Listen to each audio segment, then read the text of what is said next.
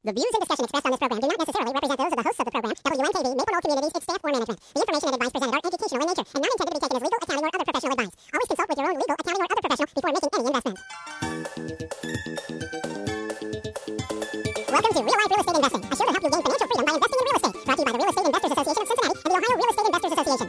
You're listening to Real Life Real Estate Investing on 89.3 FM WMKV. And now your host, Vena Jones-Cox. Good afternoon. I am Vena Jones-Cox, and this is Real Life Real Estate Investing, where this week, as every week, we're putting folks just like you on the path to financial independence through real estate investing. And today, our topic is how to buy your first apartment building, even if you have no money, no credit, and of course no experience, or it wouldn't be your first apartment building. Before we go to our topic today, I'd like to thank all the folks who pledged to support WMKV and Real Life Real Estate last week during the fund drive. If you missed your chance to pledge $499 and get the bestest beginners course in the entire world for real estate investors, Real Estate 101. We do, in fact, still have 3 of those packages available.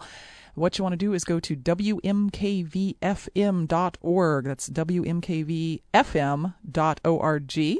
And click on the thing on the front page that says Get Real Estate 101. And we are, of course, having a live workshop here in Cincinnati for the folks who pledged to get that package. It's on April 25th and 26th. But even if you cannot attend live because, I don't know, maybe you're in Alaska like Aya.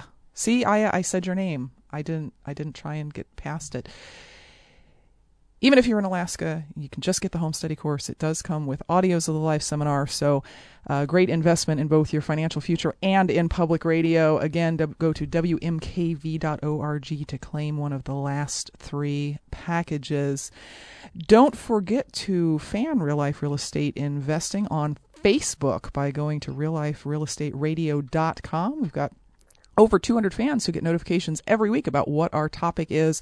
Also, we are taking requests from our fans about what future topics they'd like to see. Plus, you can see pictures of me if you've ever been curious about what it is I look like, and videos from some of our past shows. That's realliferealestateradio.com on Facebook. My guest today is a self-made multi-millionaire who actually started as a struggling auto mechanic and was worth over $1 million within just 3 years of beginning to invest in real estate. He is a nationally known expert on topics including creative finance and today's topic, which is how to buy commercial properties. Joining us from his home in Maryland, we've got Peter Conti. Peter, welcome to Real Life Real Estate. How you doing? I'm good, Peter. How are you? Great. It's good to be here with you and all of the Real Life Real Estate radio show listeners. And hopefully we can get into some of the things that are happening in the marketplace that are making real estate even more exciting. Yes, even more exciting than it's ever been. And it's always been exciting. So this is a great market to be in. But what we promised folks that we were going to talk about today was something that there's a lot of interest in right now, and that is how to buy your first apartment building. There's a feeling out there in the market that in a recession, housing, like single-family homes and that sort of thing, maybe gets a little bit harder to rent, but apartments get easier to rent because they are generally cheaper than single-family type housing. Has that been your experience? Well, I think that's true. I think the other thing we're finding with all the foreclosures is that people who maybe should have never owned a home because they really couldn't qualify for a real loan, but they got one of these real easy-to-get loans, they've been getting foreclosed out of their homes and actually moving into, you guessed it, apartment buildings. Mm-hmm. So we're seeing vacancy rates going down. The other thing that's going on is that there's just some crazy stuff going on with the lenders in this country. If you didn't know that, so how that affects commercial investing is that loans for apartment buildings are not easy to get, and that's good news and that's bad news. Now, the bad news is if you're going to go out and buy an apartment conventionally and you'd saved up 20% down and you were going to go get a loan, unless you're buying a well-performing apartment where everything's taken care of and fully leased up and a really nice property, which seems like what you'd want to buy until you recognize that with commercial property, buying stuff that the income is down but that you can make easy changes to get it up. Mm-hmm. So if you want to buy a property like that, you can get a loan. But if you want to buy a property that has what we call upside, like something maybe where it's got a 20% vacancy rate, mm-hmm. can't get a new loan to buy it. Mm-hmm. So that's the bad news. The good news is that because those loans aren't available, sellers who are motivated to sell and do a deal are more open to creative offers, which means you can buy without using your own cash or credit. The other thing is that there's people out in the marketplace that they got a loan 3 or 5 years ago, and they've got balloons coming due on those loans. Guess what happens when they go to refinance right now? Mm-hmm. Can't do it. Yeah, I just did an interview with the local business paper on exactly that topic. They called and said we're hearing a lot about people who had commercial equity lines or loans that had 5-year, 10-year balloons that are going back to the bank and being told, sorry, you have to pay us off. And right. They can't pay off, so what do? I mean, it's kind of seller going to foreclosure, right?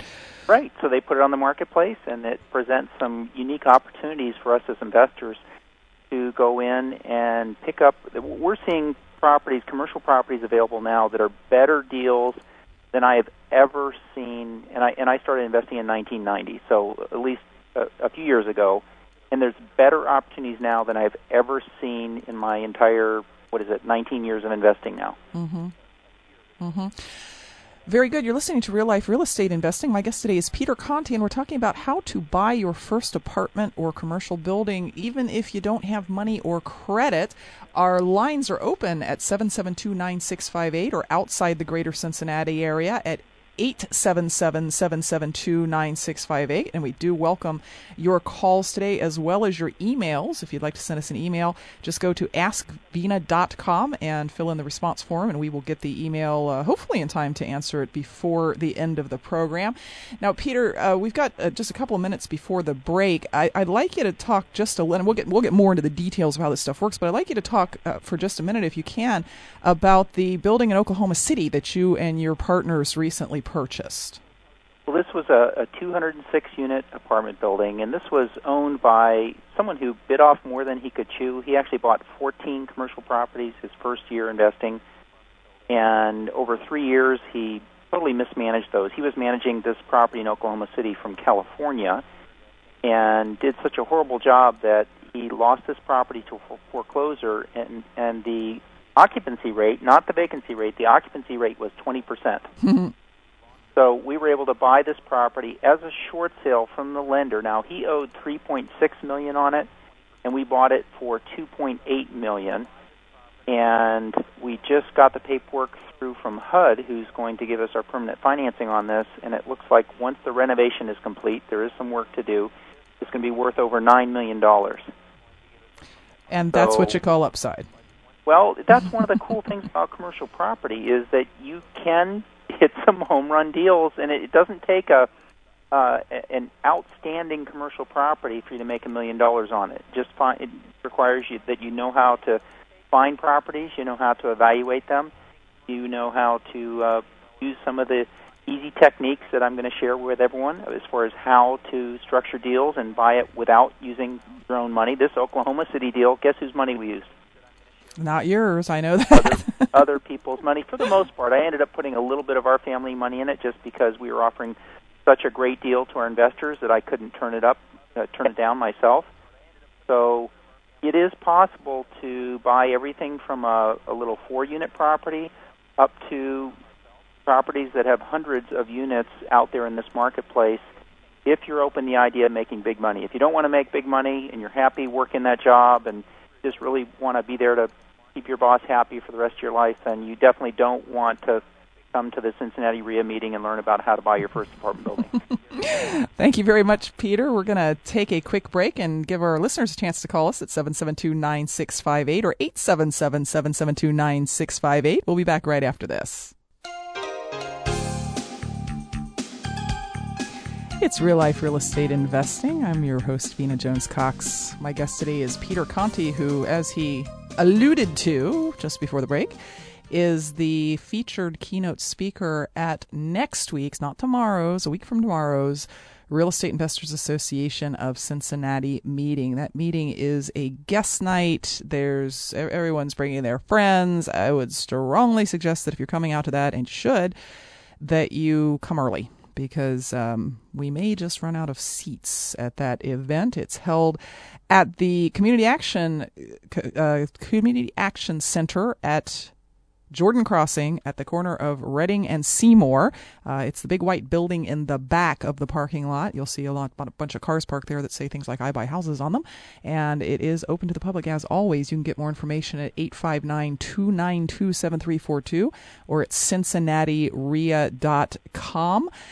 So Peter, we're going to get now into some of the details about how one does deals like the one that you and your students did in Oklahoma City, that had short sale was involved, and they took less than the mortgage balance, and then when it's turned over, it's going to be worth $9+ million, and you bought it for $2-something million. I mean, those are some pretty big numbers. They're not out of whack with what people are doing in the residential market. The difference is we're buying a $90,000 house for $20,000, and you're buying a $9 million building for $2 million. So you add zeros, and all of a sudden the whole thing, including the profits, tend to go through the ceiling. Is it typically your practice in your own business to try and find properties that are under market and distressed like that, as opposed to ones that are up and running and operating and beautiful? Well, it's interesting, Vina, because one of the things I'll be talking about at the Cincinnati REIA meeting is how you come up with the funding for these. One of the things in this marketplace, we talked earlier about the fact that loans are not available. So being able to connect with the right people who will provide you the cash that you need to go out and buy the properties is key. The interesting thing is that some people love deals like the Oklahoma City deal. They love something with a huge upside. Other people, I found in talking to them, they're going, okay, I understand I can make all this money, but oh my goodness, it's only 20% occupied. What could go wrong? And they start to, they're operating out of more of this scarcity mode, which I'm sure you know is prevalent in today's economy. Mm-hmm. And so what we found is that in some cases, having some of those properties that are cash flowing properties, we've got a mobile home park under contract right now south of Albuquerque that cash flows just like it is.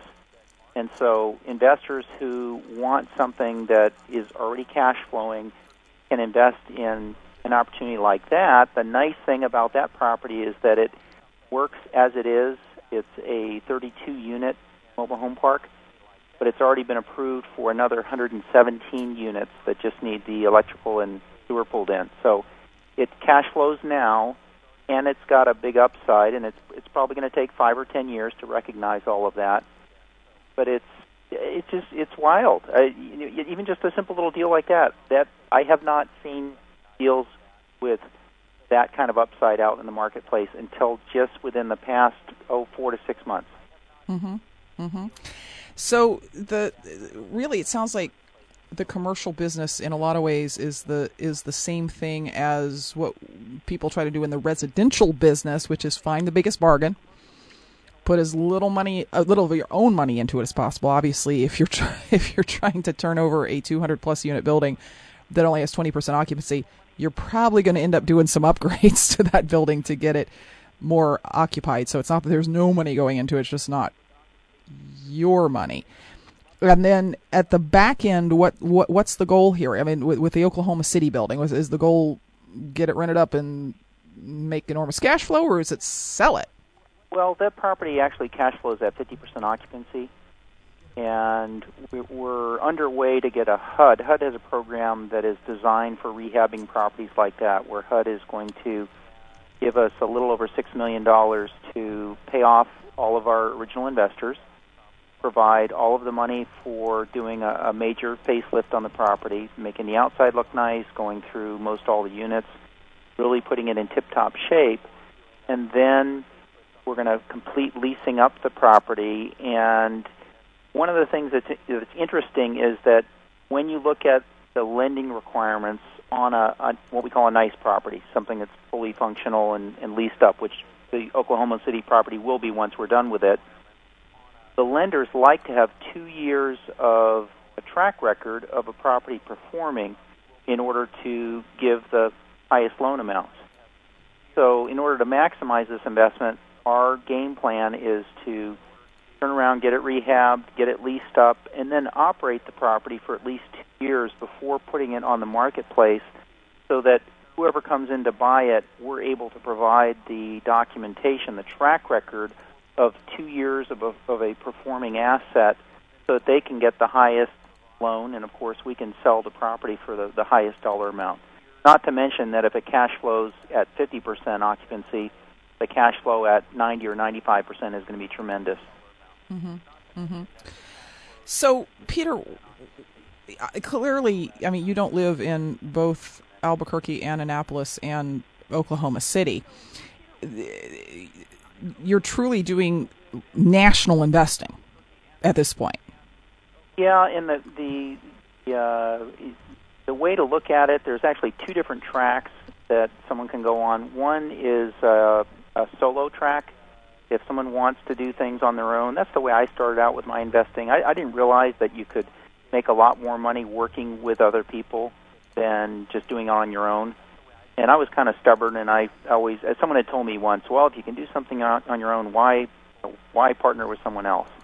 And I didn't realize that was limiting the type of properties that I went after, but I started buying properties that are a good fit for the solo commercial investor. Anything from 4 or 5 units on up to 20, 50 units is a good fit.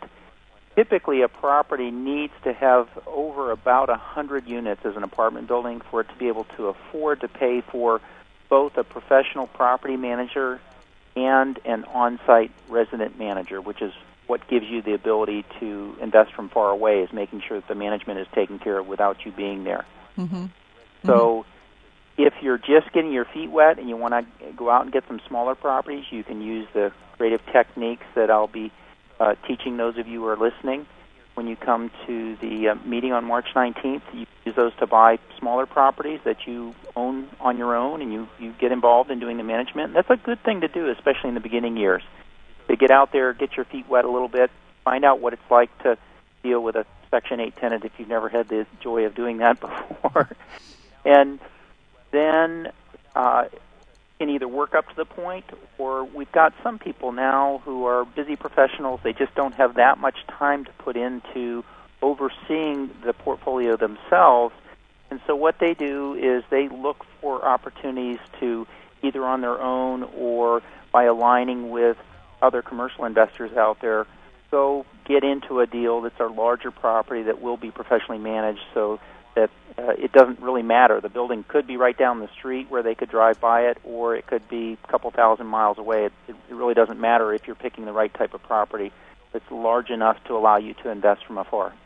And there certainly are examples just, all over the country, of course, and I could point to several here in the Cincinnati area, of people who have stayed more comfortable with the idea of simply, having their little 25, 40 unit building that's here local that they can see every day. And there's nothing wrong with that. No one's saying that you got to jump into the whole national game, but as you say, because of the nature of these properties, it does work well, at least with a good ground team, nationwide. Well, let's talk about, because sometimes I think we get too excited and we start talking about some of these big, huge deals out there. And if there's someone out there listening who's at the position I was when I got started, I mean, look, I was working as an auto mechanic. I couldn't envision myself owning a 10-unit when I got started, much less a 100-unit property. So if someone was saying, oh, yeah, 500 units, no problem, you can do it, I wouldn't have believed them, and I wouldn't have had the guts to go out and try it. So let's break it down to its simplest level. You find a property, let's say it's a 20-unit building. You find what I call a tired landlord, someone who's owned the property for a long time. They are probably getting a good cash flow because they bought the property for much less than it's worth nowadays. They're probably not aggressively raising their rents because they don't want their tenants to move, and they don't want the headache or the hassle of having to do turnarounds and that type of thing. So they're just kind of taking the the lazy person's road to riches, which is they bought the property a number of years ago. It's making them good cash flow, and they don't want to do anything with it. Mm-hmm. Now, because income properties are valued based upon the income that they bring in, let's say that this landlord is only charging 75% of what they could be getting in rents. What you can do is you can approach this person, and it's not going to work with everybody, but you can approach this person and offer to basically take over that property and pay them the exact same amount that they're getting right now after they have to collect the rents, they have to manage it, or they have to oversee someone doing the maintenance and repairs and all that type of stuff. Basically say, Mr. Hired Landlord, if that's their name, I'll get you the same net amount on average. We can look at the past 2 years, and I'll get you that same amount that you net every single month with you doing absolutely none of the work if, in exchange for letting me run your property, you will also give me an option to buy it based upon the income that it's bringing in today. And there's some simple formulas that are in use. It's not a big secret. There's some simple cap rates and things like that any commercial broker knows about. We'll go through them at the meeting on March 19th so you understand how to do them. Base the option price, your right to buy that building, on its current income, which is based on the rents coming in at 75% of the amount that they could. What do you think the next step is? Raise the rents. Yeah, you take it over, you raise the rents. Now, some of the people are going to move. They're not going to be happy to have their rent raised. That's okay. They move out. It's much easier to paint and clean the unit without them in it, and you can turn around and rent those units for the full market rents. When we take over a building like this, we don't raise everyone's rent to the full market rate. We bump the people that have been there a long time just part way up because we don't want everyone to move out. Mm-hmm. And then what you do, and again, there's a simple formula based upon that increase in the rents. In this case, you can actually increase the income of the property by 25%.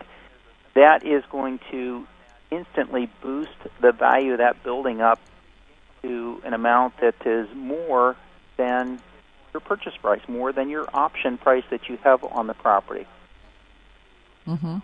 So you're buying it, you're buying the property, and if you structure it correctly, you can do it without using any of your own money. It's called a mastered lease. It's kind of like doing a lease option on a house, but you're doing it with a larger property. You're doing it with an apartment building. Now, staying with the local solo investor concept, 20-unit property, the advantage of a 20-unit property is you've got all 20 units, you've got all 20 tenants right in one location. So rather than having 15 or 20 houses spread out across Cincinnati, you've got all of your tenants in one spot, your maintenance and repair person, when they go by there, everything's in one place. Typically, the way buildings are constructed, a lot of the ovens and the faucets and the different components of a building, the windows, are all the same. So you can have spare parts on hand that fit every single unit in all of the units in your apartment building. And the other advantage with a 20-unit apartment building is if you're 10% empty in an apartment building like that, you're only down 2 tenants. Where if you have a house and your tenant moves out of the house, you're missing out on 100% of your income from that house. Very, very true. And a good tip about the master lease with option to buy. We need to take a quick break. I want to invite our listeners to give us a call at 772-9658, at 877-772-9658 if you're outside the greater Cincinnati area, or via our website at askvina.com. Hey kids, have you checked out Vina's website yet at realliferealestate.com? I don't care that you're driving. Learn to multitask. Welcome back to Real Life Real Estate Investing. I'm your host, Vina Jones-Cox. My guest today is Peter Conti. And before we go on, I have to try one more time for our one Alaska listener. I messed his name up again at the beginning of the show. It's Aya Senko. Aya, not Aya.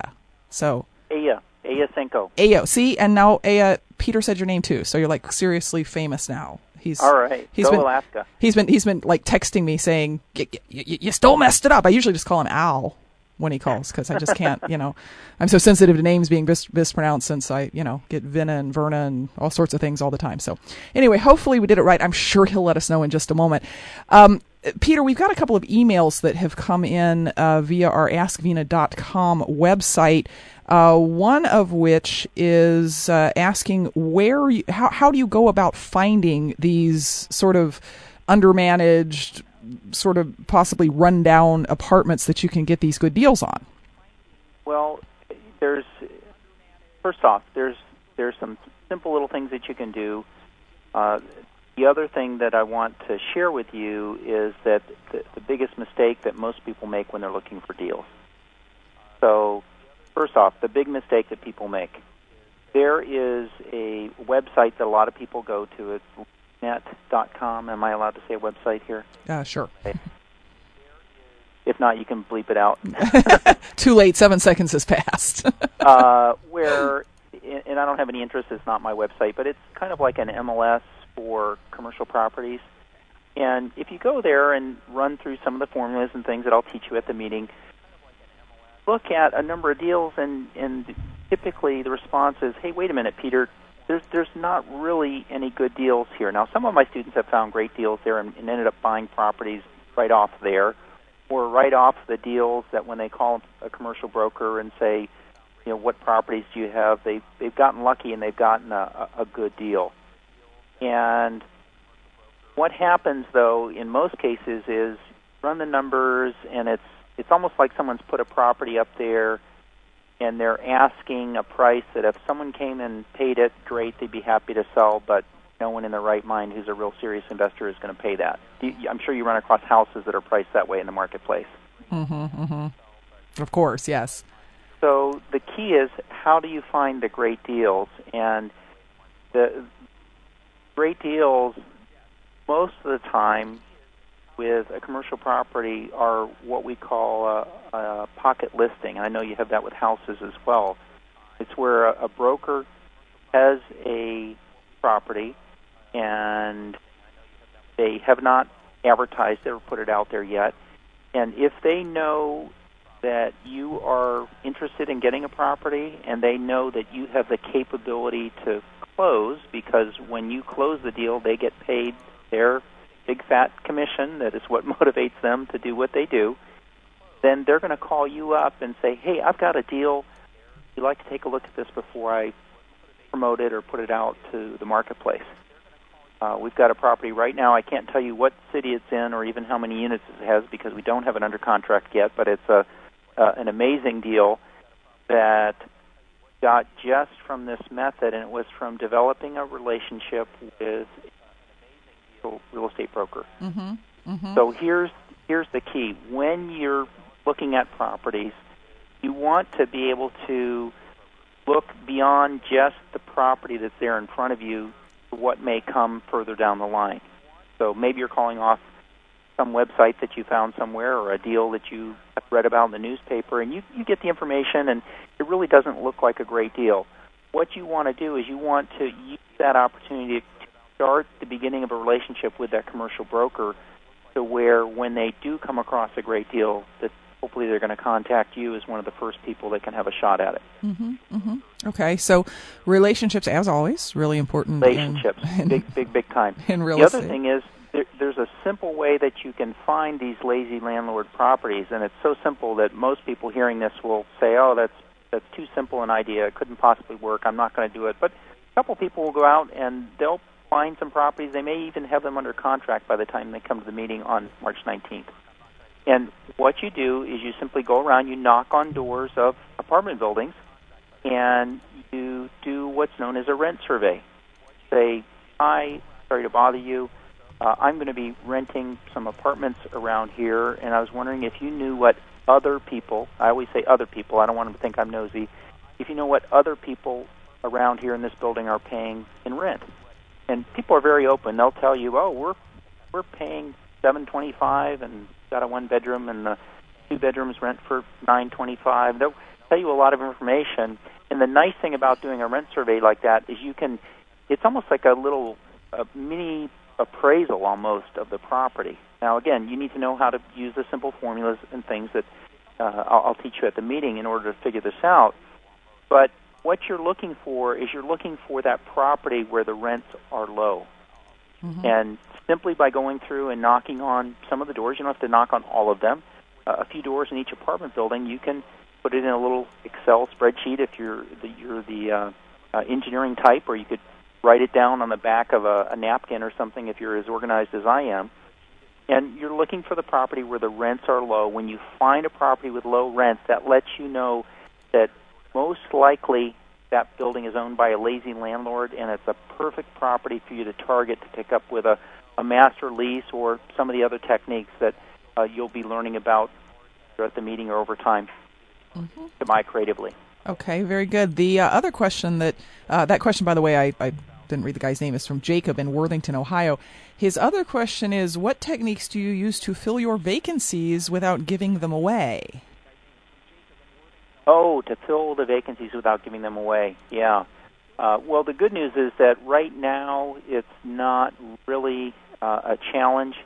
One of the things that I learned years ago was that any good apartment building is going to have a 5% vacancy factor. Now, you might think, wait a minute, Peter, I don't want any vacancies. I want my building to have no vacancies. Well, if your building is big enough, you're going to have people coming and going, number one. Number two, if you're aggressively raising your rents on a regular basis, and yes, you have to wait to the end of the lease to raise the rent. You can't just raise it any time you want. But if you're aggressively raising your rents and being a market leader in rents, which is what I recommend, because, again, an income property is based upon, the value is based upon the income it brings in. So if you can work hard to get the highest rents in the neighborhood, you're also going to have the highest building value in the neighborhood. Mm-hmm. If your vacancy is less than 5%, in fact, if you find a building with a waiting list and no vacancies, that means the rents are too low. If your vacancies increase past 5% and you're doing the things you should do, the advertising and getting people to come buy the property and that type of thing, if your vacancies go above 5%, in particular if they get up to 10% or higher, that means that you may need to your rents for a period of time in order to keep that building occupied. Mm-hmm. So how do you fill the units? Well, one thing is understanding that apartments are a commodity just like anything else out there. If there's a loaf of bread and it's for sale in a store and enough people walk by that need bread and look at it and it's priced right, that loaf of bread is not going to last very long on the shelf of that store. And that same is true when you sell houses, I know as well, if they're priced correctly. Same is true for an apartment building. If that apartment building is neat and clean and decent, it doesn't have to be perfect, but it has to be a decent place to live, and it's priced accordingly, someone is going to rent out that property. Now, there's a lot of other techniques and things that you can do, everything from advertising in local bulletin boards at churches and going to different employers around in the area to offering incentives and things. I try not to give away rent if I can avoid it. We've done things like give away microwaves or TVs or things like that from time to time, but we try not to give away the rent. We want to get them used to paying that rent on a regular basis. Mm-hmm. Mm-hmm. We have another question here via email from Dorn in Fishers, Indiana. What are the main pitfalls and items to watch out for when buying commercial properties, apartment communities, or buildings specifically? All right. And do we have just a 20-hour show, or how long do we have? Main pitfalls, Peter, main pitfalls. Probably the biggest one to look out for is that when you're looking at buying a property, you never get all of the information that you really should get to make a good decision. What I mean by that is sellers and brokers conveniently find a way to somehow have the income look like it's higher than it probably is, and mysteriously forget or omit some of the expenses that they may have in running that property. Mm-hmm. Because, again, going back to our formula, income properties the value is based upon the income that they create. And there's a way you just take that income and you can turn it into a number. And that's kind of what's fun about commercial properties is there's not as much emotion that goes into coming up with a value or negotiating. It's all numbers. The challenge is when someone says, yes, here's what the property's getting in income and here's what the expenses are. Typically, this is faxed over, say, from a commercial broker to you. you need to be able to look at that and be able to read through the lines a little bit. And the way that we do that is quite simple. We learn over time what range the rent should be within an area, and we learn what range the expenses should be for all of the different categories. Mm-hmm. Everything from the accounting to the property management to maintenance and repair. Over time, you can get to where you know what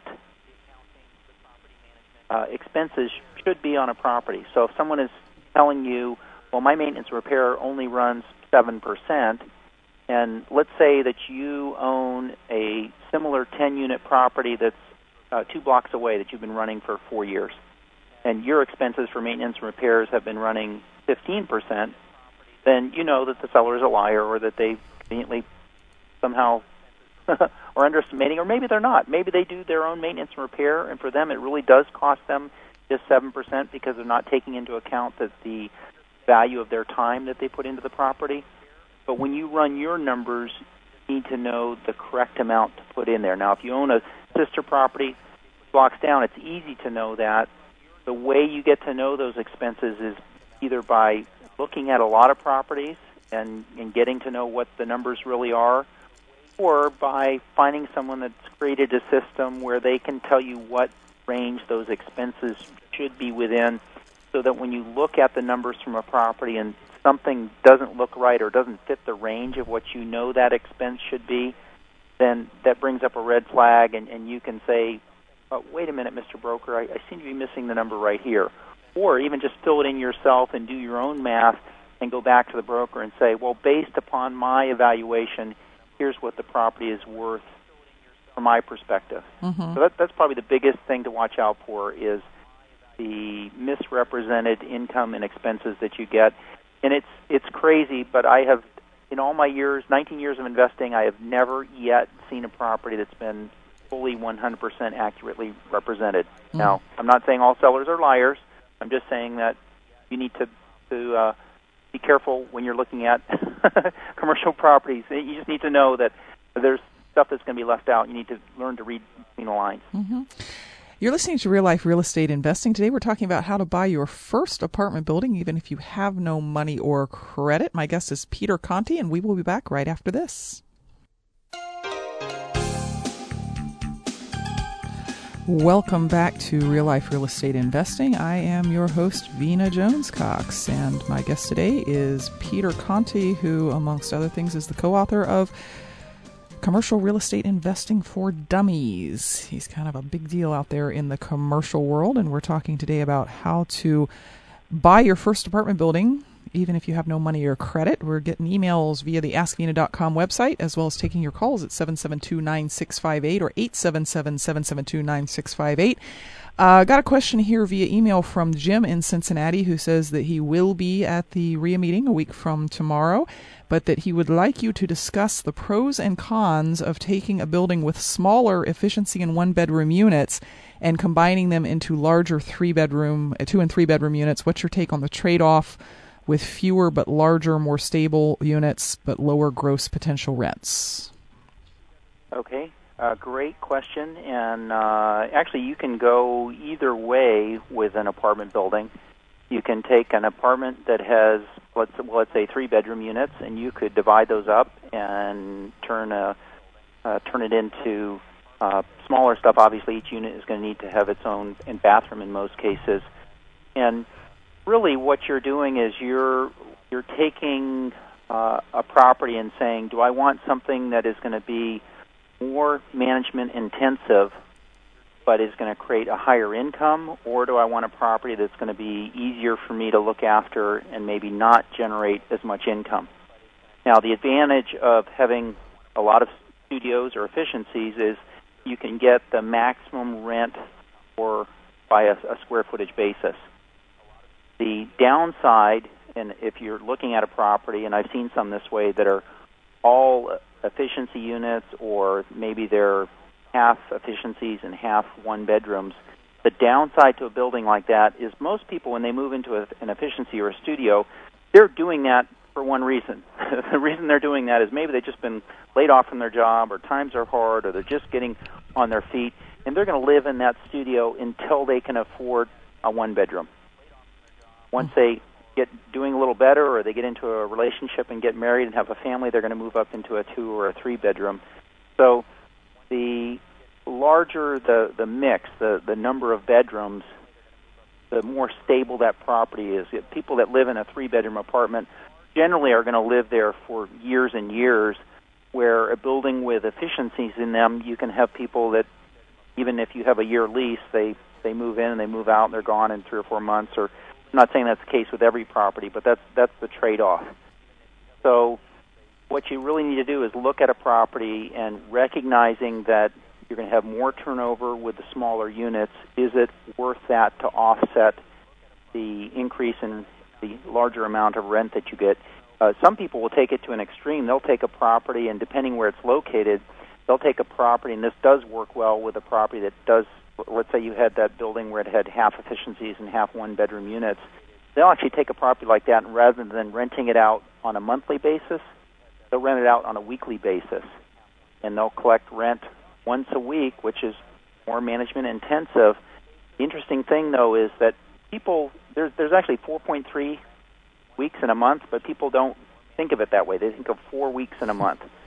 So if you have a property and you can get, say, for an efficiency, $300 or $400 per week, or I'm sorry, let's say $400 a month for an efficiency. Just keep the math simple.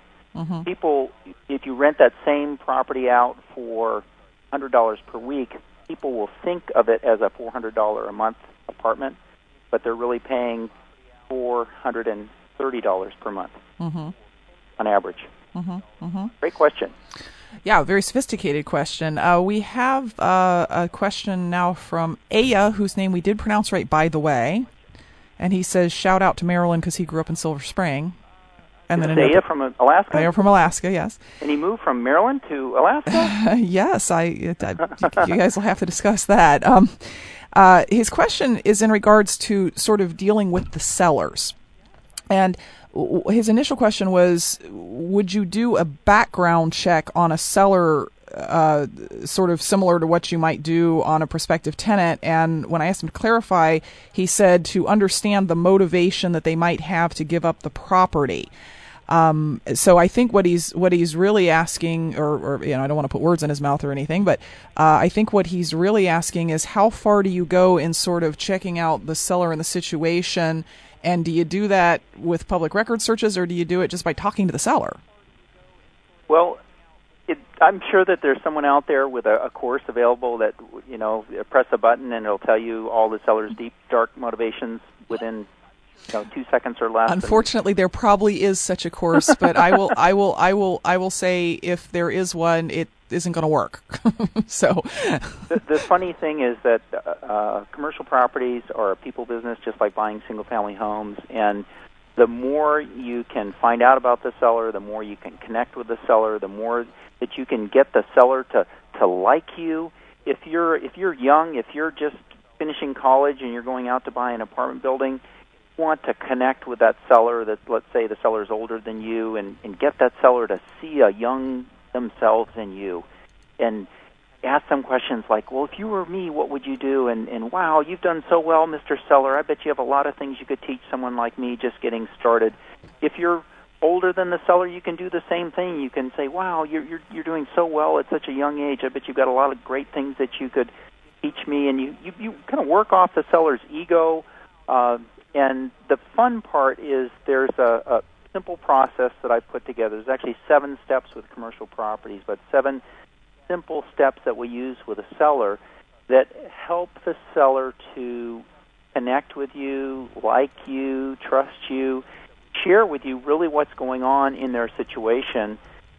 And that's the secret ingredient to putting together these creative deals. Sometimes people they'll send me the P&L, the numbers on a property. Here's the numbers on the property. Tell me, how should I buy this from the seller? Which of your creative methods should I use to buy this property? Well, the numbers don't tell you anything about the seller and the seller's situation and what the seller is trying to accomplish. So, quick example. We had a seller of a property. This was one out in California, and he was asking $600,000 for this property. And we asked him, well, when you sell the property, what are you going to do? He said, well, I bought a property in, I think it was in Arizona. I'm going to go retire there. I've already bought it. I just need to move there. And we said, well, what are you going to do with the money from this property? He said, well, I'm going to put it in a bank. And at that time, he was going to get like 5% interest on it. You're going to put it in a bank account and get 5% interest. Okay. Well, if there was a way that we could structure the deal where we bought the property and you got that same 5% interest, is that something we should talk about or probably not? Now, of course, that's leading us into what we ended up putting in place on that property, which was an owner-carry deal where he accepted 5% interest over, I think we had a 6-year term in that case, and bought that property for $600,000 and sold it about 4.5 years later for $935,000. So the key is in the connection with the seller, getting the seller to like you and trust. People do deals with people they like and know and trust all day long. All day long. Everyone wants to do the deal based off the numbers and the math and what's the perfect creative technique that's going to work based upon these numbers. Well, the right way to buy a property is you find a way to help that seller achieve what they want to achieve, but maybe they'll do it in a different way. They're thinking, because of their discussion with the broker, that someone's going to come in, give them 20% down, get a loan, and they're going to take their money and go off and do whatever they're going to do. So look for ways that you can find out enough about what the seller wants to achieve. I had a lesson that I learned from one of my great mentors, Peter Fortunato, many years ago. And Peter said, well, the seller wants cash. Great. What are they going to do with the cash? Is it still going to be sitting here on the table if we come back 2 weeks later? Is it still going to be sitting there? Oh, no, it's going to be, what are you going to do with it? Finding ways to help the seller achieve that, whatever it is that they want to do. But using their assets to help you do that. The way to get deals every time. We are out of time, Peter. I wanted to remind listeners once again that you're going to be at Cincinnati REIA a week from Thursday. They can get more information and a special report that you've written on ways to find cash-flowing properties at CincinnatiREIA.com or at 859-292-REIA. We will be back next week with more information to put you on the path to financial independence through real estate investing. Until then, happy investing.